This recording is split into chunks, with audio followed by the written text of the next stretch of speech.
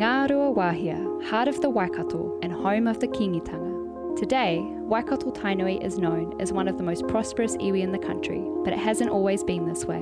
The raupatu or confiscation of millions of acres of tribal territory during the land wars of the 1860s saw the tribe become almost landless in their own rohe. For us, being raupatu land, it's about us gaining back what we had lost, so the whenua and everything that comes with the whenua, all the learnings, all the skills that we're developing to help our family to become leaders in this field. Papakainga for me is about us looking after each other so that we can look after others, and also it's about tuku iho. So this land found us as far as I'm concerned, so we're now looking after it so that it can find others too. And whether that means in the material world or whatever world, doesn't mean to say that thing, but it's about us trying to look after ourselves so that we can look after it. And to me, Papakainga has been whānau ora for us, looking after ourselves, looking after our family. We definitely believe in that kaupapa whānau ora. Tēnā koutou katoa. Nau mai haere mai ki te Indigenous Urbanism. Aotearoa Edition, Episode 11. On this episode of Indigenous Urbanism, we visit the Rangabedwa whānau nor Tainui, who bought back their ancestral land in Ngā Rua Wāhia and have worked together as a whānau to re-establish Papakainga. We spoke with mother and son whānau project team, Trevor and Poppy Ranga. Yeah, we were like a team. She took care of the social behaviours and I took care of the technical aspects. Yeah. Nazri Mihaere, nor Tūwharetoa Rawakol Tainui, is our special reporter for this story.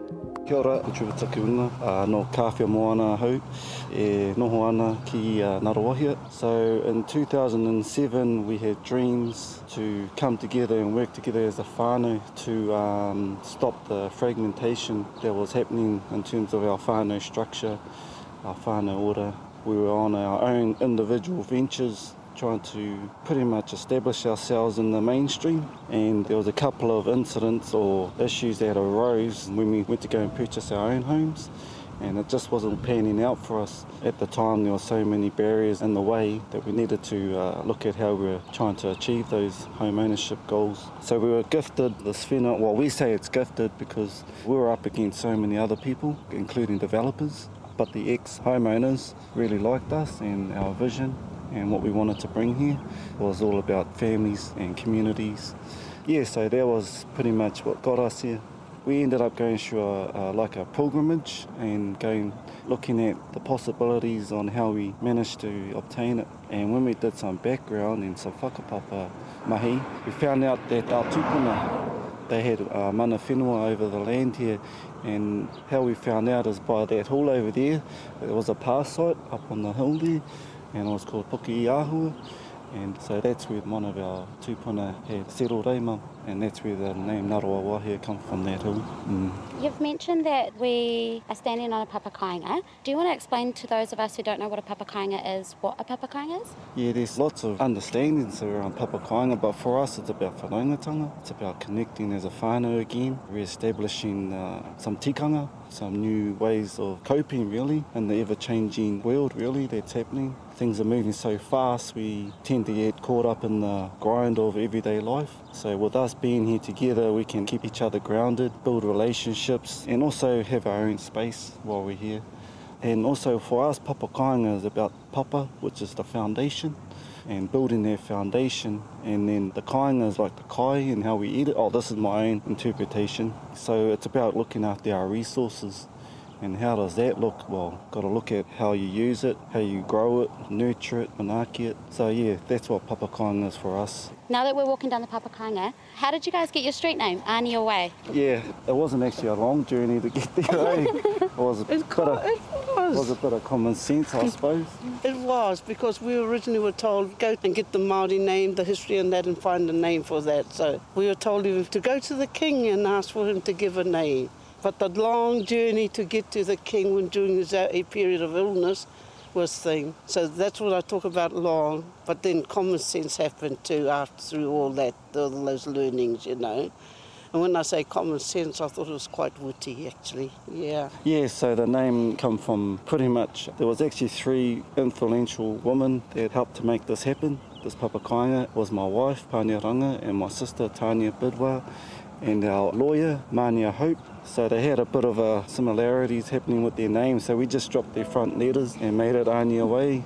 So yeah, that's how we come up with the name, Aniaway. Yeah, so we were quite lucky on how we ended up with this right away. We had a few engineering hiccups. It's around traffic movement and safety for the kids. So how we got around it is by creating driveways or areas on the, as you can see, you can manoeuvre on there so you can reverse, not reversing out onto the right of way. As you know, a lot of kids get run over by reversing vehicles. So we did turning bays on our sections. Same over here. We try not to park on our street if we can, so that it's safe. As we walk, do you want to give us a description on who lives in what property and what's it like living with your whānau on a papakainga, and whether or not you guys have those potluck dinners and that kind of event? Do you guys have specific whānau events? Just that kind of stuff. Yeah, so in the cottage here we've got Mum's sister, my auntie. She's your 3rd youngest sister? She's number 4 in a family of 12. She's got a granddaughter there with her, living with her. It's a 2-bedroom cottage. Originally that's where I was, but it's more fitting that they stay there. She was living down there, yeah.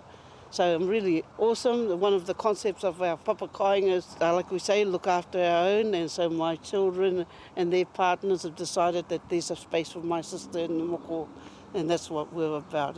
I think she's been in the most wonderful place for a long, long time. So we know that to our right there's a 100-year-old villa. Yep. Was that dwelling that your auntie lives in built around the same time? No, or? that was built in the 90s as an auxiliary flat to the main. As the okay. Yeah, so this used to be a driveway where we were walking down to. Used to turn into the shed here, but we just carried it on, just because it was down the middle of our Used to be property. stables here before we... Yeah, it used to be a horse race track around here. So this is an auxiliary to that there, so that's 20 and that's 20A, and that's 20B. Of course. Cool. So 20B is when you started the new developments for the dwellings. Yeah, that's right. Yeah, so these 2 homes are now one title, the cottage and 20B. So we took that off this side and put it on that side. Because that's the way you could get that wharerea, one of the council things. Yeah, so the ruling is around how many dwellings you can have on one title. We managed to keep that on the title just because of the size of the lot that we're able to What achieve. What was the size? So nothing less than 900 square metres. You can have 2 dwellings of those sizes. Yeah, so it was about maximising the land. Yeah, well done. But not being detrimental to how we live. We need our space and to grow. Yeah, so to the right is the original home here, a homestead. We've got a whānau here that whakapapa back to Kawhia. And then my mum stays in number 2 Aniaway. That's a 4-bedroom home. And then, then my sister over here in 20B with her husband and her daughter. Is that a 4-bedroom as well, or is Yeah, that... that's a 4-bedroom, yeah. Her intention is to have more children. Yeah, so we've designed the homes on how we would want them, not to how our funders would want them. Yeah, so this is number 1 Aniaway. This is my whare, me and my wife and my 4 kids. That's a 5-bedroom. Okay, and whose lovely house are we standing outside of now? So this is number 6 Aniaway. This is my mother-in-law, my sister-in-law, my nephew, and another nephew and another niece.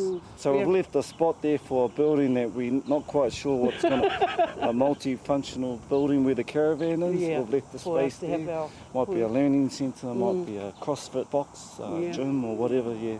So what was the typical process that you and your whānau went through when actually securing the land and then building? We did a lot of rangahau, looking at council records, doing all the LIM reports, zoning rules and all those things to build up a bit of a papakainga plan really. But at the time we didn't know that that's what you needed to do for, let's say, step 1 of a papakainga. Had no idea. We Yes, it came down to we had a plan. Yeah. And whānau ora, and not all it's what it could offer us, helped us to make that plan and to define and actually look at our housing aspirations. But in actual fact, it's our whānau aspirations, yeah. Phase 1 was really just developing our whānau plan, and then Phase 2 was compiling all our information so we can take our proposal to whoever's out there that's got the opportunities. And at that time, Shu was looking for a whānau that were at what they call readiness stage, and we were ready to go. We had everything signed really, all our agreements, our contracts, everything that's involved in a project. Yeah, we were ready to go. So we're at what we call Phase 3. So we've built 4 homes, and what we're doing now is we're going through like a monitoring out the performance of the homes. We've still got another 3 phases to go where we're looking at doing what we call backyard sustainability, gardens, marakai, landscaping, all those kind of things. But to get there, we need to know how our homes are performing on how we've designed the homes. So we've positioned them in a way that we've got taken full advantage of the sun, orientated them, positioned them, and Colours, yeah. everything, yeah. So Sustainable. yeah. So that's part of one of our actions that we did before we even took our plans to council, is that we worked out our landscaping designs and all that stuff. We haven't quite gotten there yet. Like I said, we're just still monitoring how things are, where the sunlight is for our planting and water usage and all those kind of things. We're going to start putting in fencing and all those kind of Fence line is the mowing part. Oh, that's how that one mows the lawn. It's not as short as the other, but never mind.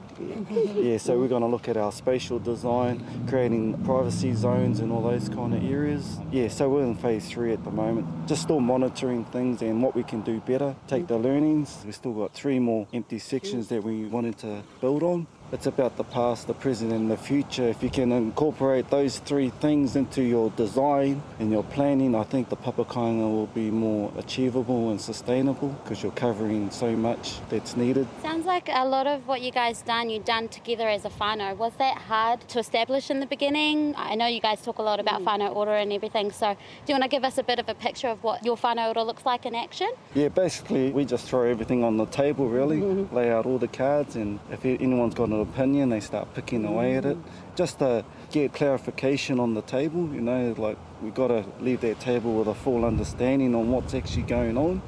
But we've got a diverse range of understandings in our family, from a nurse through to teacher, kaumata, so we cover it quite well. So we try and come from each and every angle so that we don't leave a stone unturned, so to speak. You have to have a driver. You have to have a driver and someone with a vision. And for a long time, Trevor and I carried that drive and vision. He had the vision, I could continue to drive, then we drive together. And in fact, Trevor's wife, our daughter and son-in-law, they trusted us with our decisions, you know. But that's not through not talking about it. Sometimes it was hard to share the vision, son? But hey, they trusted us, and so we had to make sure that they continued trusting us. Yeah, it was about that communication. Yeah, it was definitely communication. Yeah, so the journey is that we have a plan, we communicate, find what the aspirations are and how we're going to get there. But oh my gosh, when it came to form filling, I hated it, you know, but hey, we did it, yeah. So you become creative, you know, and then you realise the skills that we do have. But we also know the boundaries and limits of each other now, you know, very much so.